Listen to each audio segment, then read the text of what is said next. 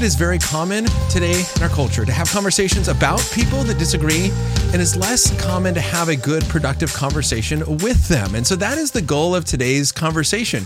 My guest today, a roaming Goliath, has joined me. He is an atheist. He grew up in a Christian family. He deconverted away from the church, has walked away from Christianity, and now is identifying as an atheist. And we'll talk about his beliefs, but reached out to actually a friend of his, a mutual friend of both of ours, and said, hey, I would like to kind of have these conversations. I want to step in and offer some thoughts in this kind of world of apologetics and this dialogue between atheists and Christians.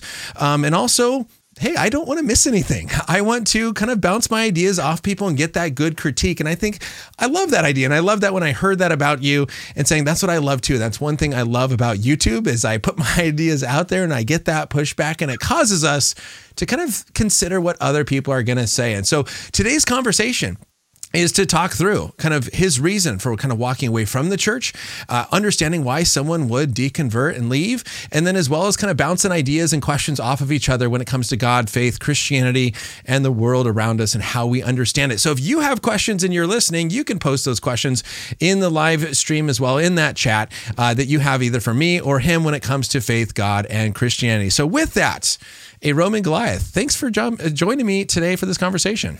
Ryan, thanks for having me on. I am very happy to be here. I don't see enough atheist-Christian dialogue going on here. Like I said, I think we talk a lot about each other, but not really to each other. But yeah, hi, everyone. I am a roaming Goliath. I picked that moniker because it does still have some very Christian family who, out of respect for them, I'm not using my real name. Yep. By the way, this green screen, anyone who has ever set up a green screen knows the trouble that it goes to. So rather than battling with all that, decided to just go with the plain green. Behind this is a very messy office, I assure you. But yeah, no, it's great to be here and great to be talking with you. Yeah, absolutely. And I think you're right in that we often, there's like video response and I create a video to your response and there's a video responding to your video and it's always just back and forth. And often it's like, man, if you just sat down, I think if we sat down face to face, I think it changes the conversation, how we speak to one another. And my wife always says that is like, they would never say that to your face, or this person would never say that to their face.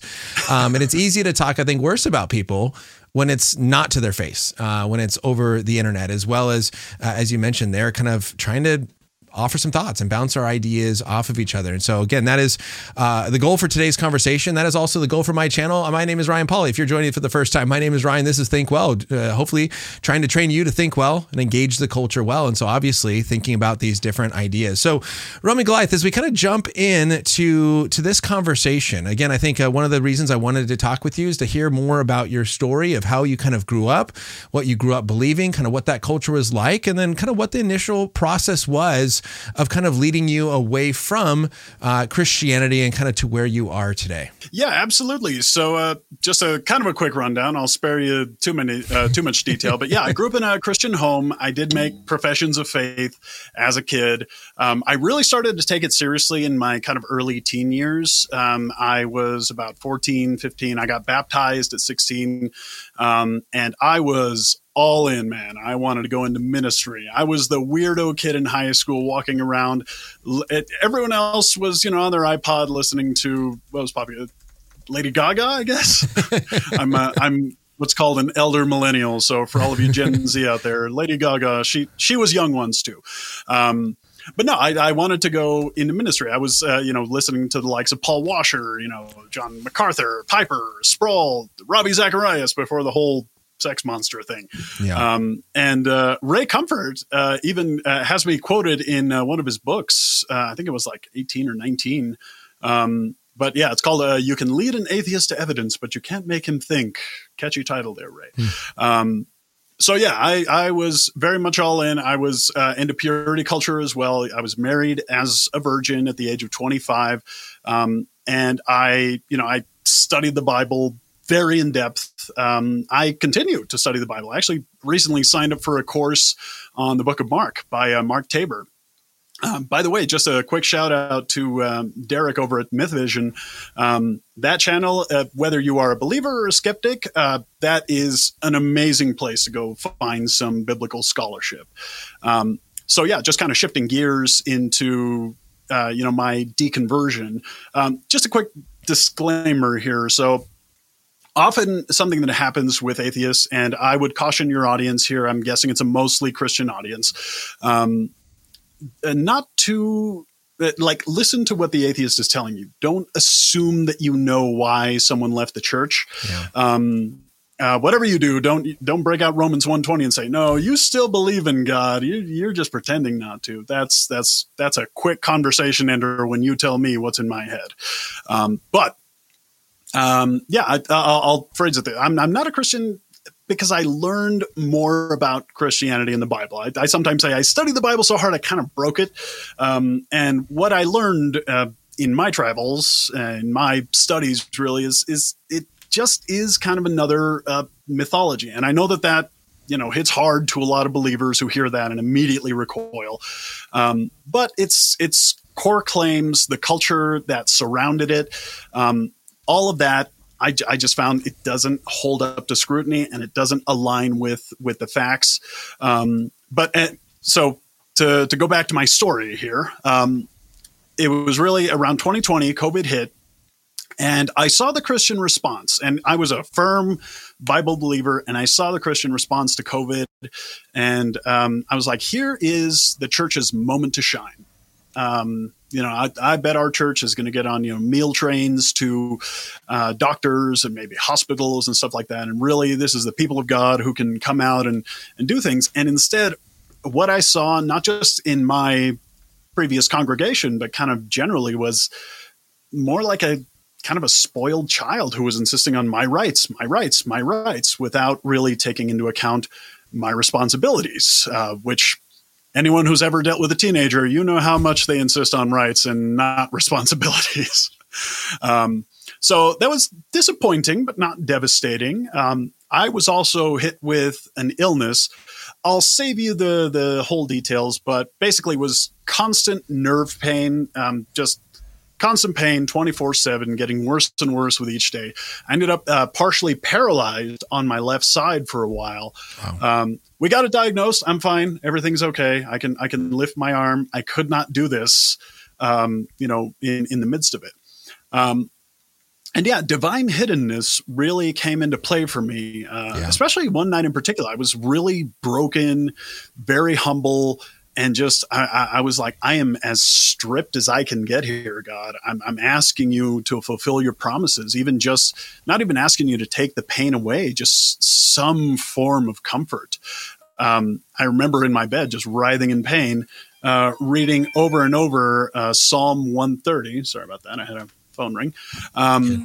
But reading Psalm 130, the first couple verses of that, I have it pulled up here.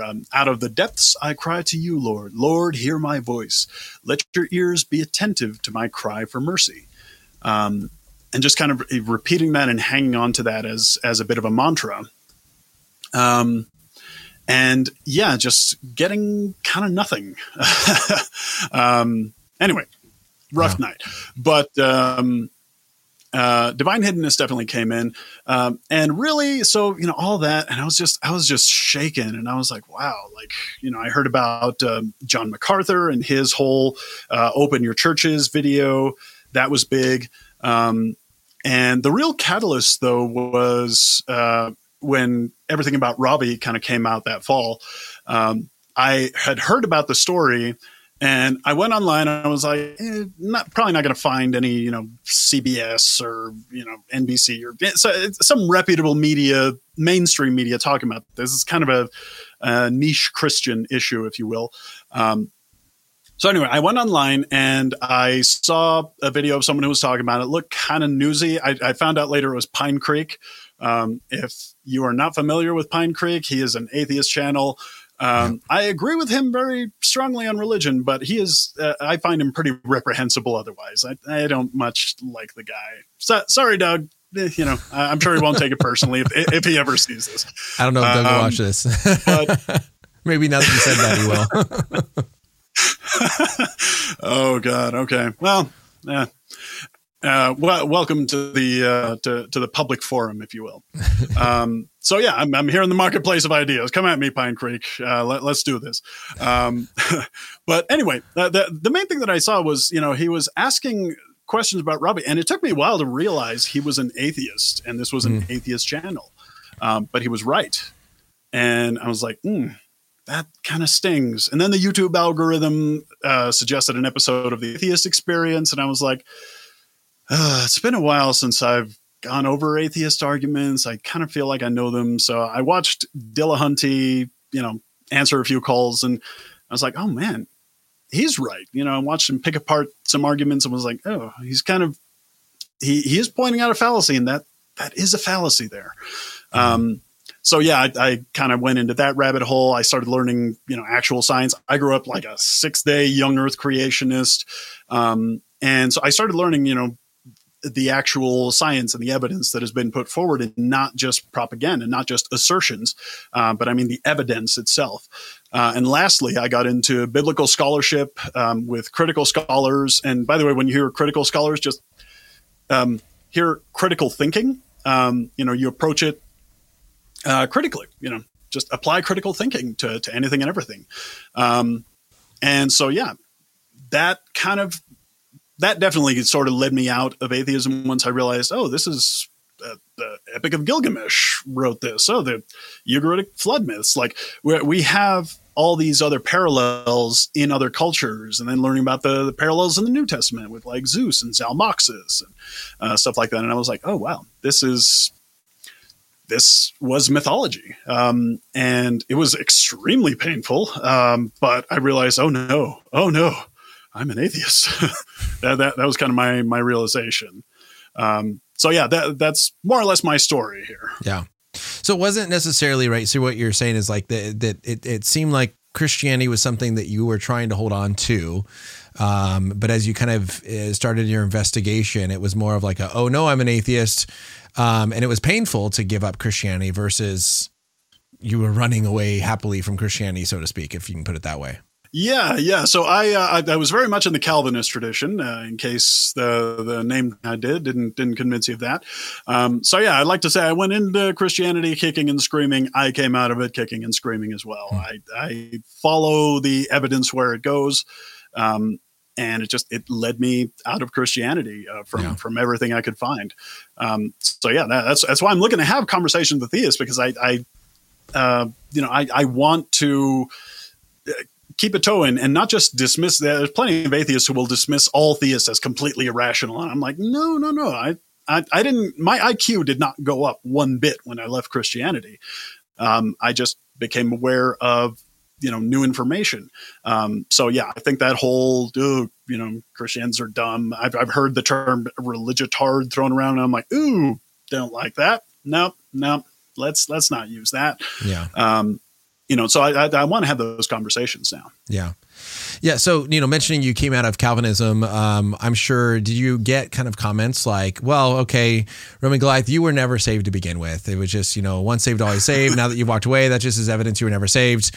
End of story. Did you kind of receive that comment from anyone? And you're saying yes. So kind of what goes through your mind when a Christian says that to you, like, well, you were just never saved to begin with? Yeah, no, in that case, I would, and I did get that, by the way. Yeah, I was a 5-point Calvinist all the way. So I got plenty of that. And yeah, but what I would say is, that is its own sort of fallacy. Like, all X trees are blank. It's like, well, I found an X tree. There's definitely an X tree, but it's not blank. And it's like, oh, well, all real X trees are blank. It's the no true Scotsman fallacy. I would recommend look it up. But that whole thing, it's completely unfalsifiable. So like, I'll put it this way. If I wasn't saved, nobody was saved, because I was in this. I gave up a lot. I gave up a chance at like a college education. I was offered a scholarship, but I was convinced that God wanted me to go into ministry. And so I turned that down. Like if, you hear from other atheists, like a Holy Kool-Aid, AKA Thomas Westbrook. He grew up, missionary kid, And he'll tell you the same thing. Well, if I wasn't saved, nobody was saved because I was knee deep in this, you know? Yeah. Yeah. And I think it's important to kind of hear, you know, I'm curious kind of what it sounds like, right? For someone that is being told to, right? Because for me, I'm coming from the perspective where they're not saying it to me, but like, even when I posted this video, right? I titled, I think what did I title the stream? But an atheist and Christian discuss deconversion and evidence for God. And I had someone comment, say there is no true deconversion, right? It's just as evidence that they weren't saved to begin with. And it's like, look, I understand that's a theological conversation to be had. And that's something that Christians can discuss on what does scripture say? Can you lose your salvation or not? But when you're talking to someone who is saying, look, I was in the Christian circles, I was doing the Christian thing like you have described here, and now I'm not. Like, that theological conversation, in my opinion, is secondary and is very dismissive of the experience that people have. Even if you continue to hold to once saved, always saved, it's like, okay, but you were doing the stuff and now you're not. So let's sit down and kind of figure out what happened versus just label you as something and thinking that we solved the problem, if that makes sense. Yeah, it's an inherent accusation of dishonesty. You know, it's you saying, well, you were really thinking this. And it's like, if there is one thing that I can be absolutely certain of, you know, with all philosophical investigation, it's the contents of my own brain. Right. So when you tell someone, oh, you never actually believe this. No, I'm informing you that I did. So yeah, that's just not helpful to bring up. And yeah, even if you are a 5-point Calvinist, even if you do stick to, you know, perseverance of the saints, once saved, always saved. If you're having a conversation with an atheist, definitely don't inform them what they think, because I wouldn't like.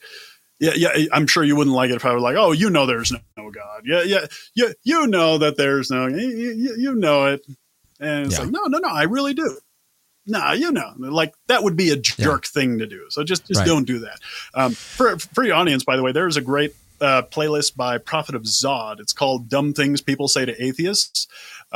Everything from you just want to sin, which I did get, to, you know, you were never really saved, things like that. And so those are kind of helpful, common things to watch out for. I recommend that playlist. Yeah, I think that's helpful. And, you know, and I always say this, and sometimes I get atheists get upset by me saying it this way, but, you know, I've had a student to my face say, if I became a Christian, I would have to stop doing the things that I want to do. Right. And so it's like, are there some people like this one student who does want to remain in his sin and doesn't want to follow Christ? Yes. But if we then take that and apply it to all atheists and say all atheists are walking away because they just want to sin, that's a hasty generalization. That's false. But to deny that that's not some people's story, I think is also false. Now, you know, as we said, this is kind of an open conversation. So you said something that I'm curious about on the once saved, always saved thing, because I think there's a difference, and I'm curious how you would respond to this, is that there's a difference between, this isn't something helpful to bring up. It's kind of a jerk move to bring up and say, well, you were never saved to begin with, versus you also use the word of it being dishonest. And I'm curious kind of what you would say is if that is what God has revealed in Scripture, right? So if that is a true theology that God has revealed in Scripture, that it is impossible, then what follows from, so if that's true, if that theology is a true view, what then follows from someone like you who was in the church and isn't? Like what logical conclusion is then true of the person that, well, their experience is, I was saved and now I'm not. If God, who is all knowing and tells the truth, says that's not possible, then what logically follows, and how should we address those experiences? Is it dishonest then to say, this is what is true of you, while your experience doesn't match that? Look, this is what God has said, therefore it's true. So it's not necessarily dishonest, but it maybe is not the right thing to say in that conversation. Does that make sense? Yeah. So there are two implications. Either I am indeed dishonest and I'm lying, or the text isn't true. So I can understand why the Christian is like, no, it has to be that you're being dishonest here. But if you're in a conversation, go ahead. Oh no, sorry. I there's a little bit of a delay, and so you kind of paused, and so I jumped in, and then I realized you weren't done. But the question is, so I don't think it's saying that you are either lying about what's going on or the text is wrong. The question is it possible that our experience is off? That sometimes we're experiencing something to be true, but our experience is not true, that our feelings of what we thought was happening was not actually accurate? I suppose that could be the case. Depends on the mental state of the person, and the reasoning that they're using to come to conclusions. I can't say one or the other, yes or no, because I think that's kind of a case by case basis. But definitely, when you're talking to an atheist, like I said, don't tell someone what they're thinking. That's a really good way to shut down a conversation. Is if like, I know you're saying this, but I know you're lying, and that's okay. It's like, right. Yeah, definitely. And I would agree with you there. It's not helpful to bring up. I think that's a secondary conversation to have. But I think it is interesting to kind of think through the implications or what logically follows if that is a true statement, then what is true. Because I think, there might be times in my life where, when I was in high school, I thought I was in love with a girl and I would have said I was in love with her. And then after I realized what true love is, I realized I wasn't really in love with, like my experience told me I was, but then I realized, I actually was, and so how often does my experience sometimes kind of not trick me, where it's not either I'm lying to you or the Bible's wrong, but maybe my experience is mistaken. And I'm just, I think that's what it's kind of different, but I think in our culture, I have a hard time where we call people liars and it's like, well, there's another barrier. Maybe they're just mistaken. Maybe what they're saying they think is true and they're honestly mistaken. Just because someone says something false doesn't automatically mean they're lying, because I think lying comes wrong intent behind it. They know what they're saying is false and they're saying it anyways. But anyways. Yeah, I would concur. I think that is a bar that you have to clear, to say, like, no, they know what the truth is, and yet they are saying the opposite. I don't think that a single one of my Christian pastors that I ever had growing up, or in my adulthood, knowingly lied to me. I don't think that any Christian, elder or spiritual leader that I had was dishonest in that way. I think that there are some who are deceivers, like the existence of the Clergy Project will kind of attest to that. Like, hey, this is my paycheck, this is what I study, this is all I know. I've been here, 30. I cannot start over. I'm in leadership, but I don't believe this stuff anymore. Yeah. Like at that point, you're a deceiver, but. Yeah. I get the motivation. Don't get me wrong. But yeah, there are people who are honestly deceived. And, I have been honestly deceived in my time. You talk to any political conversation, eventually you will bump into someone who is well-meaning, but they're honestly deceived. So yeah, there are deceivers and they're deceived. But, if you are, this is going to sound harsh, but to me, there are two types of Christians. The ones who are deceivers and the ones who are deceived. But yeah, I don't think that then I can attribute, okay, this is dishonesty because you're saying that. No, you may truly believe it. I just disagree with the facts of the case. Yeah. Yeah. I honestly believe what I'm saying is true, and I'm not lying. I'm not being deceptive, but yeah. Obviously, and you're right. Exactly. I don't find that offensive. As if Christianity is not true, if atheism is true and there is no God, then I am being deceived. I am being tricked. I'm falling for a lie, and I believe a lie. And I think even the Bible points that out, right? In 1 Corinthians chapter 15, if the dead are not raised, then you are still in your sins. Your faith is in vain. You are lying about God. You're misrepresenting God, and you of all should be the most to be pitied. 1 Corinthians 15 says. So, that is a true implication, and it goes both ways. So we're not this relativistic understanding of like, hey, all ways are right, and we just believe what you want. It's like, no, if God exists, you're wrong. If God doesn't exist, I'm wrong. So that's why we're having this conversation, trying to take this seriously, because we want to be people that follow the truth. So with that, you mentioned a few things, and I'll kind of let you kind of pick on where we want to go. But you talked about divine hiddenness. You talked about scientific evidences against at least your kind of view of young earth creationism. You also talked about things that you heard Matt Dillahunty say on the atheist experience, and kind of how these experiences, as well as arguments that you were exposed to, and also biblical scholarship, kind of poked holes and showed how the things that you were taught were false. And I'm kind of curious on how what it was like for you as far as then, what did you do as far as looking into then what is the Christian response to some of these arguments? Did you look at the kind of the counterpoints to what Matt Dillahunty was saying? Did you look at the Christian response to divine hiddenness? And if so, where did you kind of see maybe the response not being satisfactory, and really that objection that they were raising, or the objection that you read or experienced, actually going through and kind of leading to the fact that Christianity is not true? Yeah. So, with Dillahunty specifically, I like his approach because basically he will, sit there and say, tell me what you believe and why. People tell him what they believe, and he starts asking why. And he says, okay, well, here's the fault in your reasoning. Like, here's the, here's your problem, as every mechanic likes to say. And I did like that with Dillahunty. But as far as, looking at the Christian, I definitely did my due diligence here. I have watched, at this point, thousands of hours of debate, of presentations, you name it. William Lane Craig, Ben McClatchy, Mike Winger. I have gone into the Christian arguments, and so something that someone said once that I really enjoyed was, if you how do they phrase this?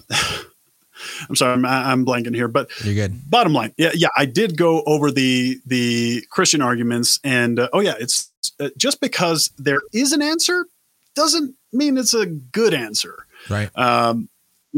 And sometimes I have seen Christians just flail of like, God hides himself so that he can judge people all the better. It's like, well, that's an answer, but I don't know that that's a good answer, that's in keeping with the character of God. Like, yeah, you need to give me more than that. It's an answer, but I don't find it convincing. Yeah. And so, yeah, I have looked into it, like specifically on the problem of divine hiddenness. It was that whole, usually what I hear on that is, well, God has his reasons for staying hidden. And I was like, wait, God desires that all men should be saved. I was, on my bed, Bible open, asking God for hours in pain, just saying, God, I need you. Please help me. Reveal something of yourself to me. And I don't mean, an apparition of Jesus that I can visually see or a voice that I can hear. Just something to indicate that you're here, you're with me, something, even if it's a passage from the word that really speaks to me, and just nothing. Yeah. And so having experienced it firsthand, that's definitely something. Also, having grown up, my family is of Mexican descent. I spent a lot of time in Mexico as a kid. I've traveled extensively. The reason I do a roaming Goliath was because when I started getting into content, was because I was literally a nomad going from Airbnb to Airbnb. I was in Portugal. I was in Estonia. I was in Spain. You name it, I've probably been there. And you start to see how people live and how people are very open to God. They desire God. They're looking for God. And yet, he's not there, or the version of him that's there does not match at all with biblical Christianity. Yeah. So I think, given the billions of people on earth seeking God and his not showing up, not providing something concrete that we can say, hang on to and be like, oh, yep, that we tested it. We put it in the lab. It's definitely God. Yep. That to me definitely speaks to a God who either doesn't want to be found or doesn't exist. Sorry. Yeah. Yeah. So the question did come in for you, and it kind of relates to what you just said right there, is then what do you do with the billions of people? What do you do with the billions of people who have sought after God and have experienced him and encountered him in a powerful way that's not explained through naturalistic encounters? So yeah, you can find people who haven't encountered God, but then you can find billions of people that have miracle stories, have encounters that say, look, God is real because of these things. So what do you do with those billion? That's, Christianity is the largest religion in the world. Is that, 1.2 or whatever it is up to now, billion people that all have false encounters? Well, it depends. I mean, you ask the Christians. I'm sure that plenty of evangelicals will be like, oh, yeah, the miracle of Fatima and the sun at that Catholic outpost. I think it was in Spain. But anyway, if you look up Miracle of the Sun, it's there. And I'm like, I don't buy that. And I know a lot of evangelicals who would be like, yeah, the Virgin Mary doesn't appear if you stare at the sun. A lot of things appear if you stare at the sun. And if you're thinking about the Virgin Mary, I guess. Right. But yeah, I would say the problem is that every religion can make that claim. There are plenty of people who say, I have encountered the risen Vishnu. I don't know if Vishnu is a dying and rising god, but and they are just as sincere, and their reasons are just as cogent as what I hear from Christian miracle claims. So that's why I'm skeptical of that. So what about, I mean, because it is easy to and this is where kind of in your Dillahunty comments a little bit ago is I've listened to the Atheist Experience quite a bit. And I'll just say I'm very underwhelmed by the Christians that call into that show. Their arguments are fallacious. Their arguments are really bad, and Dillahunty can easily pick them apart. But I've also heard, for example, there's a time where Jonathan McClatchy called into the Atheist Experience, and when he was giving solid arguments that they could not pick apart or find fallacious, they began to chide him and criticize him, saying, well, if you're, as published and a scholar like you are, why are you calling us? You should be publishing articles. You should be debating people. And he's like, well, I do, but I'm also calling you. And so they were not able to pick apart the things that do have that evidential basis. So there are Christians out there sharing ridiculous miracle stories that are untestable. But what do we do with the miracle stories that have been tested, that have eyewitness kind of testimony, that have scientific backing? I know Craig Keener's done a ton of work on this. There's just a show that was on Unbelievable with another person. I forget what ministry he was from, but it's from a ministry that has published like some 300 medically reviewed, peer-reviewed medical journal articles on supernatural healings of people that should not have happened. And so this is scientifically tested, verified by doctors, data to support, not just I saw something and just kind of trust me. So what do you kind of do with those stories that really do have that evidential backing, and not these kind of simple fallacious arguments that we can kind of brush off? Yeah. And I know the clip you're talking about. McClatchy called in, although it should be noted, I would love to see a debate between him and Dillahunty head to head. I don't know that they've ever done one. They may have. I may have missed it. I know Dillahunty. A lot of debates. I know Dillahunty debated. Was it Inspiring Philosophy? I know it was at least one. And did he debate Mike Licona as well? I forget. Anyways. But yeah, he definitely did. Yeah. But yeah, I remember that clip, and the two hosts who were there, all due respect to them, I'm sure they're fine people, but they did have a bit of a deer in the headlights look of like, oh, this guy knows his stuff. But yeah, I would say, okay, well, let's hone in and let's examine one of these miracle claims. And I would also caution, because I see a lot of Christians immediately go for God of the gaps. Science can't explain this, so it must be God, therefore God. And that, I think, a lot of theistic arguments boil down to that is, well, you can't say you do know, so the default is therefore God, therefore magic, therefore, therefore I win. If that's the default position, then I don't know, for me, is a perfectly acceptable answer when I don't actually know. But yeah, I'd be happy to take a look into some of these. If you can send me a link, every miracle claim that I have looked into so far either boils down to we're not sure why this happened, or it didn't happen, or maybe it happened, but the sourcing is completely just wacky. This happened, to a friend of mine whose sister went to this one church, and her ex-deacon told her about this, and it's like, this is like fifth or sixth hand information here. Right. Yeah. And I agree with you there. And I can't remember the name of the ministry or the individual. I'll have to find that and send that your way. But it was recently on Unbelievable podcast with Justin Brierley. And it was actually a Christian pushing back against this other Christian claim. So it was a Christian skeptical of these miracles. And so they were kind of debating it. And this one person was from some organization that peer reviewed these things. So now would you, I've been asking a lot of questions. I said I would give you a chance to ask questions too, but I'm curious. So feel free to cut me off and jump in here. But you mentioned a lot of the Christian arguments are God of the gaps. Is that where you would put arguments like the cosmological argument, the design argument, the moral argument? Is this we don't understand what's going on in the world, therefore God created, or therefore God designed? Or do you have kind of a different reason for why you think kind of the more common traditional arguments for God's existence don't convince you of a God? Yeah, so I know it was a slip of the tongue, but I do like that you called it the cosmological argument. I think that rolls so much better. It sounds good. But yeah, the kalam definitely doesn't surprise me, or impress me. It doesn't convince me.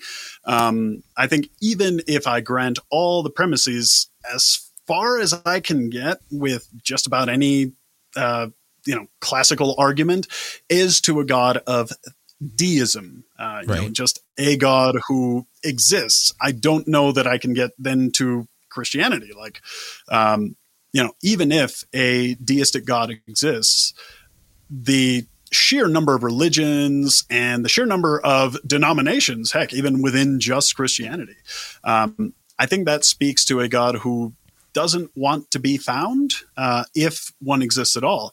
But I do tend to take the methodological naturalist approach, and again, not a strict naturalist, methodological naturalist approach, just to say, hey, all I have available to me to investigate is the natural world and the natural processes. And so why would I speculate about there being a supernatural instance that has never been demonstrated, to fill that in? You mentioned one that I do like is you had mentioned the argument from consciousness.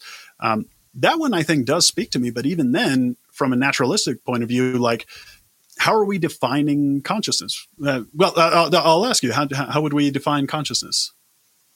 Yeah, I think in a basic sense, I think you could say our consciousness is our introspection and our awareness of our own thinking and the world around us. I guess would be a basic way in which I would look at it. Yeah. I'm sure that that could be a whole doctoral thesis. Define consciousness, if you please. So most people say if you define it, you don't know what it is. Yeah.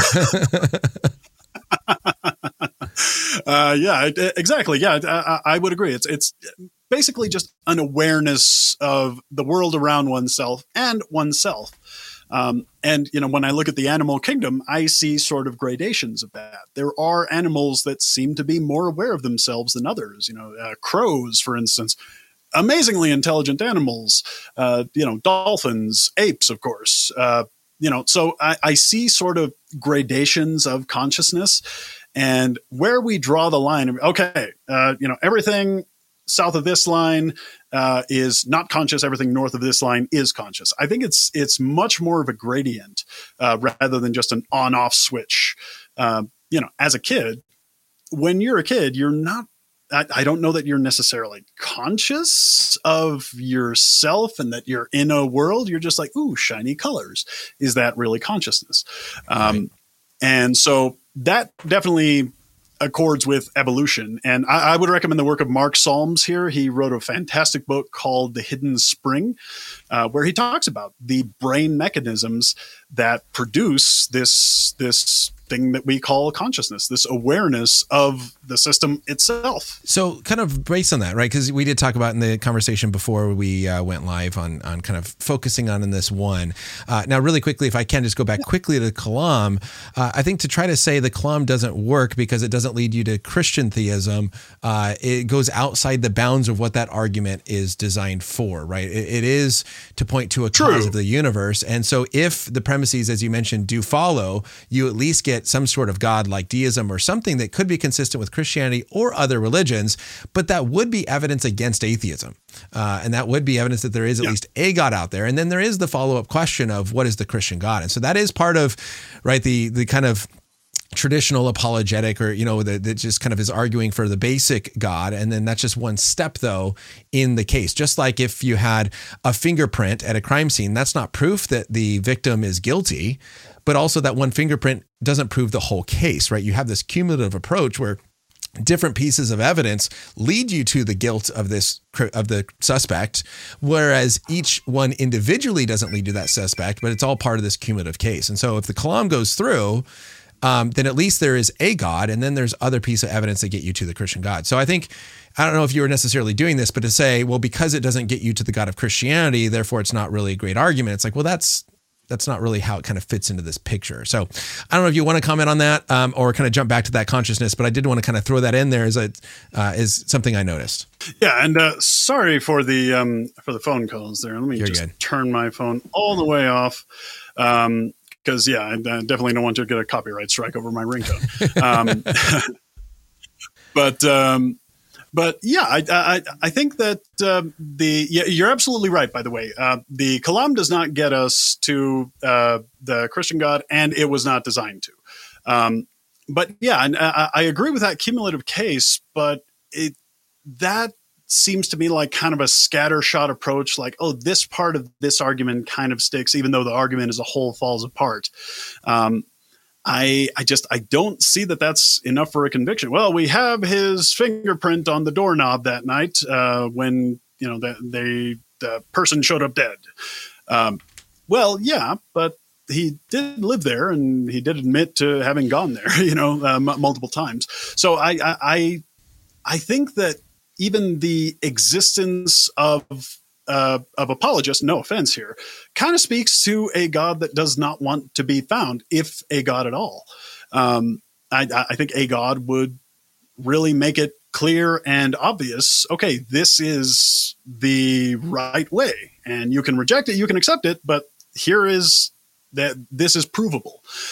So that's kind of where I really do struggle. Do you think, yeah, and that makes sense. And I guess I'm wanting to get back to consciousness, but I'm following this track. I think it's interesting.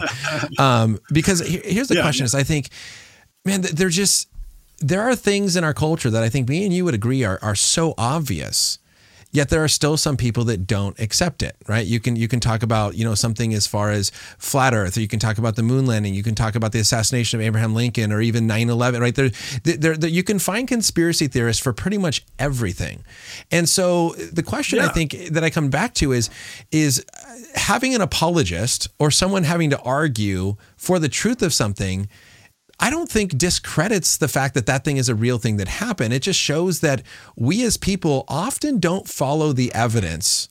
And there's often other things that guide us, because if we truly were just simply evidential beings following the evidence, then there's a lot of stuff that should not be believed in this world that is believed. But the fact that people follow these other theories that are clearly against the evidence seem to show that we're not just evidential beings. We're emotional beings. We are thoughtful, in other ways. And so, just because you have a lawyer arguing that someone is guilty does not by default means, well, if he really was guilty, you wouldn't need a lawyer. No, we sometimes need someone to put together the evidence for us to present that. But in no way to have a lawyer arguing for the guilt of someone by any means shows that, well, if he was truly guilty, he wouldn't need a lawyer. And it seems like you're kind of saying that if God really did exist, then you wouldn't need apologists. So the fact that there's apologists kind of creates a problem. And I don't think that would create a problem for the criminal, the fact that a lawyer is arguing that he's guilty. Yeah. And I did not mean that in that sense, because really, I'm an apologist for atheism on this side of things here. But it is a little different when it is an omnipotent God who has access to our minds, who can plant thoughts, who can speak to us directly, who can reveal himself, like he did with Abraham or with Moses in the Old Testament. I think at that point there is a bit of a distinction as opposed to, people. Like the big lie or anti-vax conspiracy stuff, that is, it's external, and there's nothing as much as, Dr. Fauci would like to be like, I can explain all of virology to you. I'm sure if he could do like a live stream into someone's brain and, convince them, here's the science behind why we're thinking this. That's something that God does have the ability to do that does not apply to any other claim or conspiracy or anything else really that we can examine. But yeah, and I'm the lawyer on the other side. I argue God is not guilty of existing. So yeah, I didn't mean to just throw apologists under the bus, but it is a data point to be like, oh, God can reveal himself, but yet he needs to have people, lawyers, pastors, parents, promoting him and explaining him when he could very, very easily do that himself if he wanted to. Absolutely. So I think that leads to an interesting question is then that what is God's goal, right? It seems like it's like, well, it's God's goal to convince everyone that he is real. And that the easiest way to do that is to show up in the sky. And then that becomes the question of, is that really God's goal? Is his goal just to have everyone say, okay, fine, God, you're out there, you exist? Or does he have kind of a different goal in mind? And is part of his goal is that he wants to use people in his mission? And so then the question is, has he given us enough? Has he revealed himself to enough? Because one common thing that I think of when I think of divine hiddenness is, right, if Christianity is true, right, Jesus, who is God in flesh, came down, did miracles right in front of people. And then rather than believing, they killed him. And we have examples and stories in scripture where Jesus raised Lazarus from the death, and the people, rather than admitting, I'm wrong, because even you said, sometimes pastors, you get in that position, you just don't want to admit you're wrong. Rather than admitting, oh my goodness, we're wrong, there is a resurrection, they tried to figure out how to do away with the evidence. And so, I think, look, if Jesus himself came down, God in human form, stood in front of people, did miracles, and instead of believing, they killed him, why do I think that we would be any different where somehow God could do something to just convince us all that he's real? And then is that really even his goal, or has he given us enough? The way I would put it is this. I think that God has revealed himself enough. He hasn't remained completely hidden. He's come down in human flesh. He's given us his word, the Bible, that kind of stuff. And I think miracles still do happen. We talked about that a moment ago. God has given us enough so that those who want to believe will have their beliefs justified. So there is a justification for it. It's not a blind belief that you close your eyes and just hope. But he has not given so much evidence so that those who don't want to believe have to feign loyalty. And that's kind of how I would put the hiddenness of God in that perspective. And so maybe I presented too much here and there's not really a question there, but I'm just kind of curious as, considering what is God's purpose? Is his goal like, I just want to get everyone to believe? Or is it, I want to give people enough so that those who truly want to come have their beliefs justified? Yeah. This is something that I had to get out of because I heard some confirmation bias there that those who want to believe can justify it.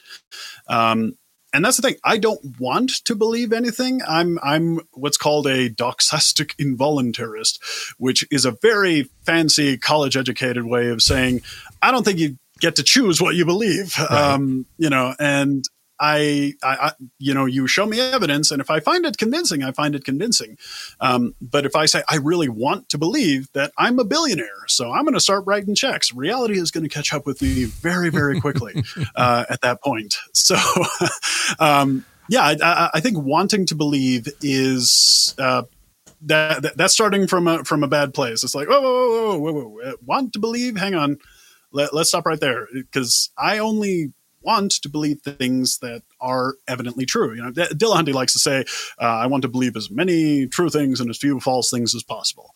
Right. And I very much get where he's coming from in that. So I think starting out with that whole I want to believe part, that sets us off on a bad track. But this is where, textual criticism comes in, and it's like, okay, well, let's review this evidence. And you get into the Gospels and you start to see if you read them side by side as opposed to one after the other, you start to see those contradictions come out. The work of Bart Ehrman kind of turned me onto this. Surprise, surprise, atheist likes Bart Ehrman. I know, alert the media. But I was not impressed with his assertions. And I have learned this the hard way. Don't just take an assertion and be like, all right, I'm going to take that and run. Aaron Ross said blank. So now I'm going to go and, yell at every Christian I find that, blankety blank, because Aaron Ross said it. No, look into the evidence and discover it yourself. And so, when I read those passages, I was like, oh yeah, I don't see a way to reconcile that. Like either they fled to Egypt or they stayed in Jerusalem and then went off to Galilee. Like I don't see where both A and B can somehow be harmonized, can somehow be true here. Interesting. And this is where, if God did want to come and say, okay, I'm going to provide enough evidence here for belief, he definitely came to the wrong place in time, because there were a lot of apocalypticist preachers. There were a lot of sects. There were a lot of other mystery religions that were making very similar claims at the time to what Jesus, the person of Jesus. I'm agnostic on the mythicist historicist question, by the way. So, I'm not even fully convinced that a single guy named Jesus saying a guy named Jesus was an apocalypticist preacher in Palestine, that's kind of like saying there's a Baptist preacher somewhere in Texas named David who drives a pickup. It's like, sure. That's likely. Sure. Yeah. I don't know if it's that particular Pastor Dave, but I don't buy that claim. So that's the issue, is that the evidence that we do have is in a form that is not ideal here. No, I understand that. And I'm curious, maybe we have to have a part 2 or something, because I think there's in my mind at least, there's a pretty simple solution to the claim of where did Jesus go, Jerusalem or Egypt. But we'll have to come back to that, and I'll kind of let you have that, or at least present that, and I'll leave it there. But where I bring in the want is that I don't think that belief in God is neutral in the sense that it's like, we'll just believe that the Twin Towers were attacked on September 11, 2001, or that Pearl Harbor was bombed on December 7, 1941. It's the claims of Christianity involve a change that needs to happen on our side. And so I don't see it the same as just believing some sort of fact about the world. But if Christianity is true, it actually calls me to bow my knee. It calls me to acknowledge Jesus as Lord, and it calls me to actually change the way that I'm living. And so that is where now it begins to affect our desires and our wants in ways that simply a historical fact, I think, doesn't affect those desires and wants. And so I think that's where, not for everyone, but there is that want that some people have and don't have of like, dude, I don't want this to be true. And there's atheists that admitted that. I don't want it to be true because it affects me. And so where I come from, this idea of a want is like, look, if I'm willing to follow God and I'm willing to do that, then there's evidence there to justify it, but not so much that I have to say, fine, God, you're real. I admit it, even though I don't want to. And I don't want to say he's real, but it's so obvious in my face, I have to.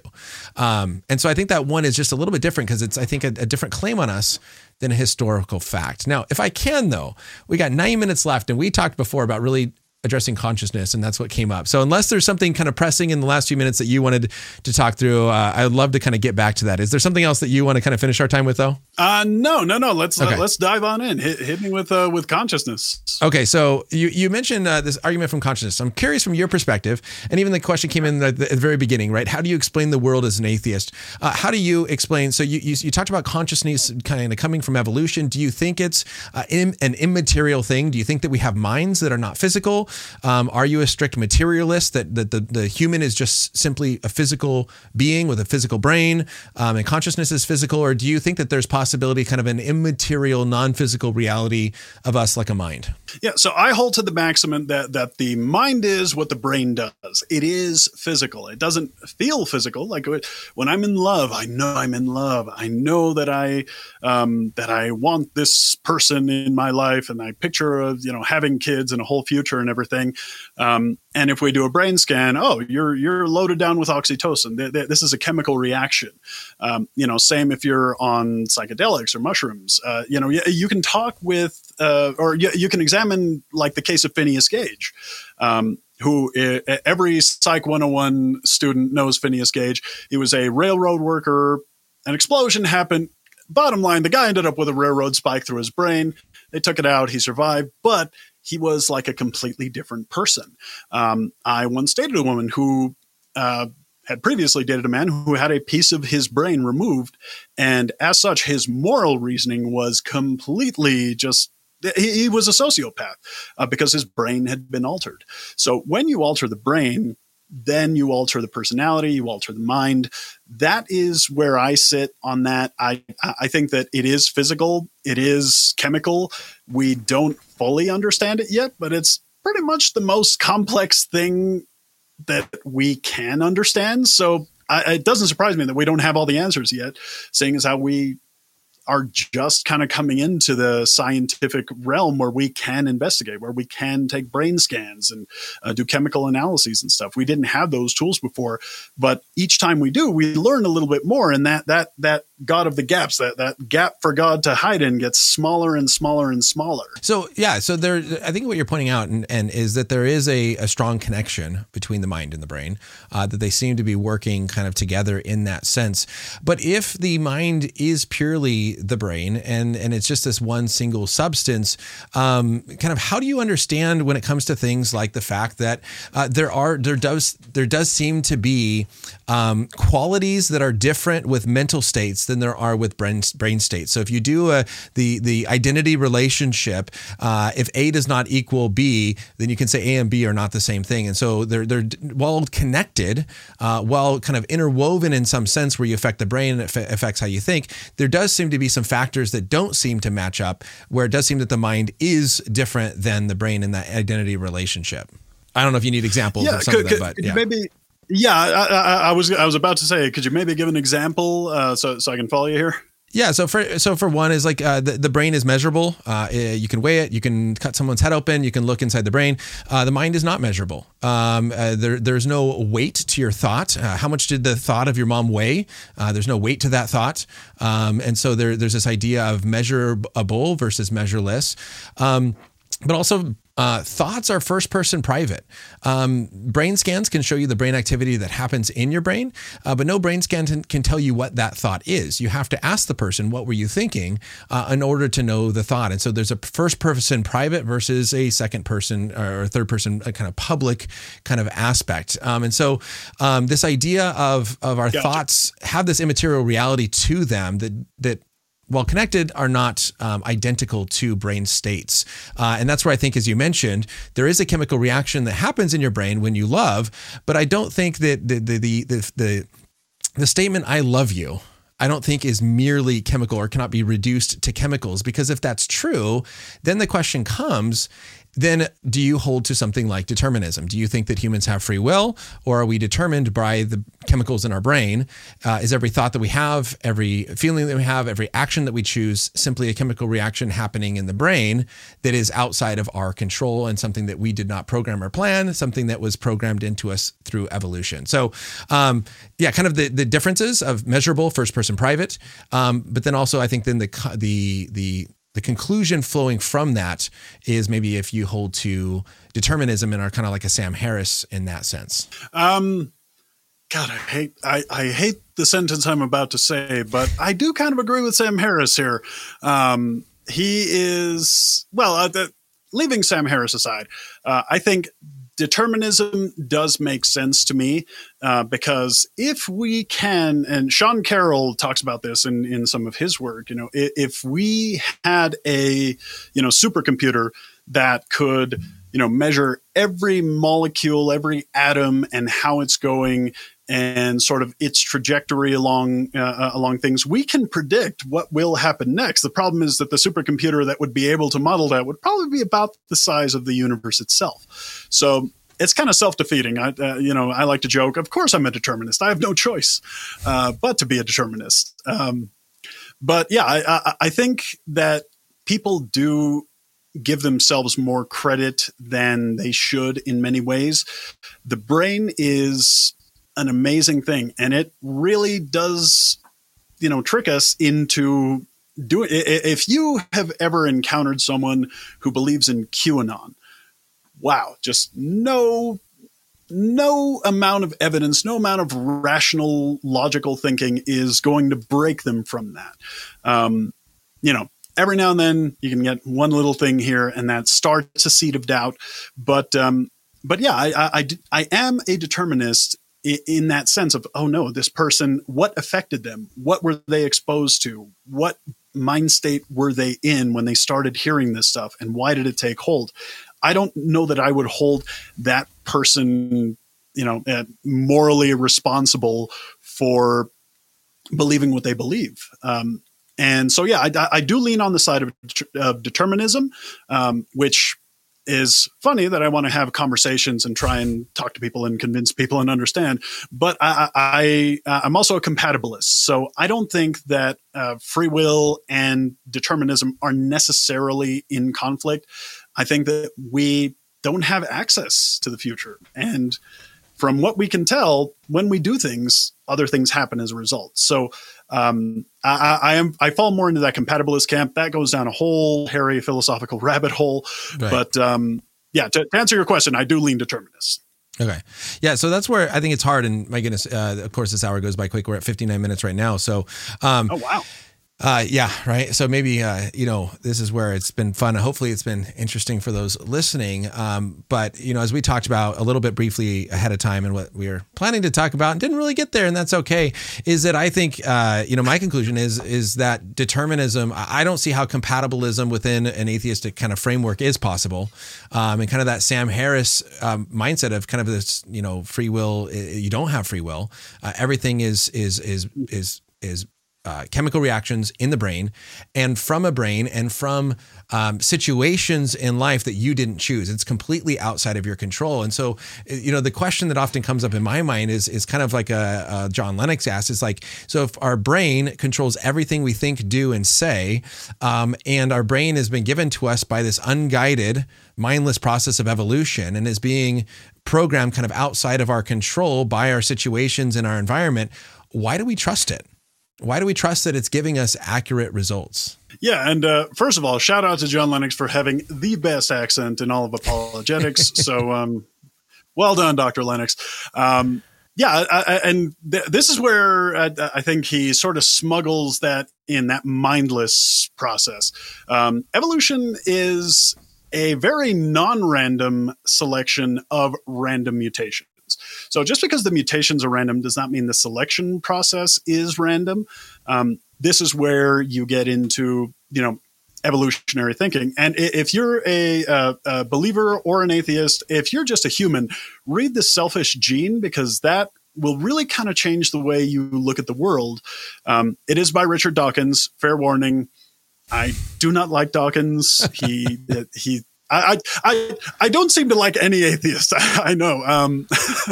But Dawkins and Harris, not the biggest fan. But present day Dawkins aside, he did have a great book in The Selfish Gene, and it kind of goes into how things do sort of whittle away by natural selection, and they survive. And the ones that do survive adapt. And so the fact that the brain has adapted to this world through non-random selection of its random mutations, I think speaks to a lot. But also just the fact that we can then take instruments that are outside of our brain and also, reason with each other to be like, well, I think the sky is made of cotton candy. Really? I think we have machines that can tell us whether or not that's true. Or, even just talking with another person, you're like, yeah, that doesn't make sense. So we have these external markers to check it. I don't fully trust my brain. My brain has deceived me in the past. I know that. So that's why I do look outside my brain. I want to have those discussions with other people to be like, hey, am I crazy here, or is this right? And I want to look at data. I want to look at evidence. I want to look at measurements. I want to understand the world around us, and use my brain as best I can to make sense of those external things. But if I know that, okay, all the experts that I know and trust, and I look at their reasoning and I can't quite follow it, I'm like, unless it's something really important, I'm okay with kind of deferring to that expertise. But it's on a case-by-case basis. So Professor Lennox, great guy, great accent. I like him, but to say that it's just a completely mindless, unguided process. It is guided by the environment that we inhabit. Fair enough. I will give you the final word on that and say thank you so much for having this conversation. This has been good. And so maybe we'll see if those listening, there's so much more I want to ask. I didn't give you, I think, an opportunity to really ask a lot of questions. So maybe if you want to have another conversation, or if those listening say, hey, we want to hear more, I'm open to that if that's something that we want to plan in the future. But hey, for now, I appreciate you coming on the show, Roaming Goliath. Thank you so much for taking this time and sharing your story and answering some of my questions and having this conversation with me. I think that we did it well. I think that we were nice to each other.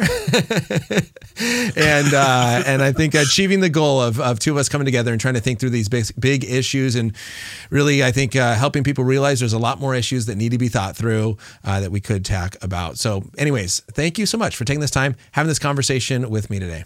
Yeah, thank you. You guys can find me at A Roaming Goliath here. I'm on TikTok and Twitter primarily. I promise I'm not as scary as I seem on Twitter. I get annoyed when I hear very dumb things said in a very bad way. So, come find me. Always happy to have conversations. I would love to do this again sometime. If somebody else would like to have me on their channel or something like that.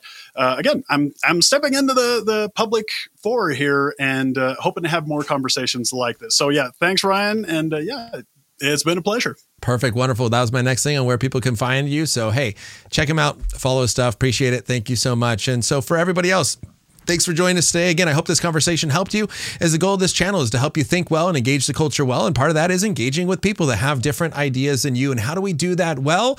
How do we challenge? How do we push back? But how do we be respectful in that? And hopefully this conversation modeled that for you today. As we move forward into the future, there are some plans for shows. And I always say that things are crazy busy right now. I'm in the middle of my doctoral program. This is the crazy time of lots of reading and lots of research. And so my hope is to start sharing some of the things that I'm reading and start working through some of the books that are on that reading list. So if you want to follow more on the ministry, you can follow me at Ryan Pauly 3 on social media, where I'm posting more of what I'm reading on a day-to-day basis. Check out other videos here to help you continue to think well on a wide range of other issues. And then subscribe, like it, share it if this was helpful, and watch out for that next video that's coming at some point in the future to help you to continue to think well about faith, culture, Christianity, and Jesus, because they are worth thinking about. Thanks for joining me today, everybody. Have a blessed rest of your day, a good rest of your week. See you later. Bye.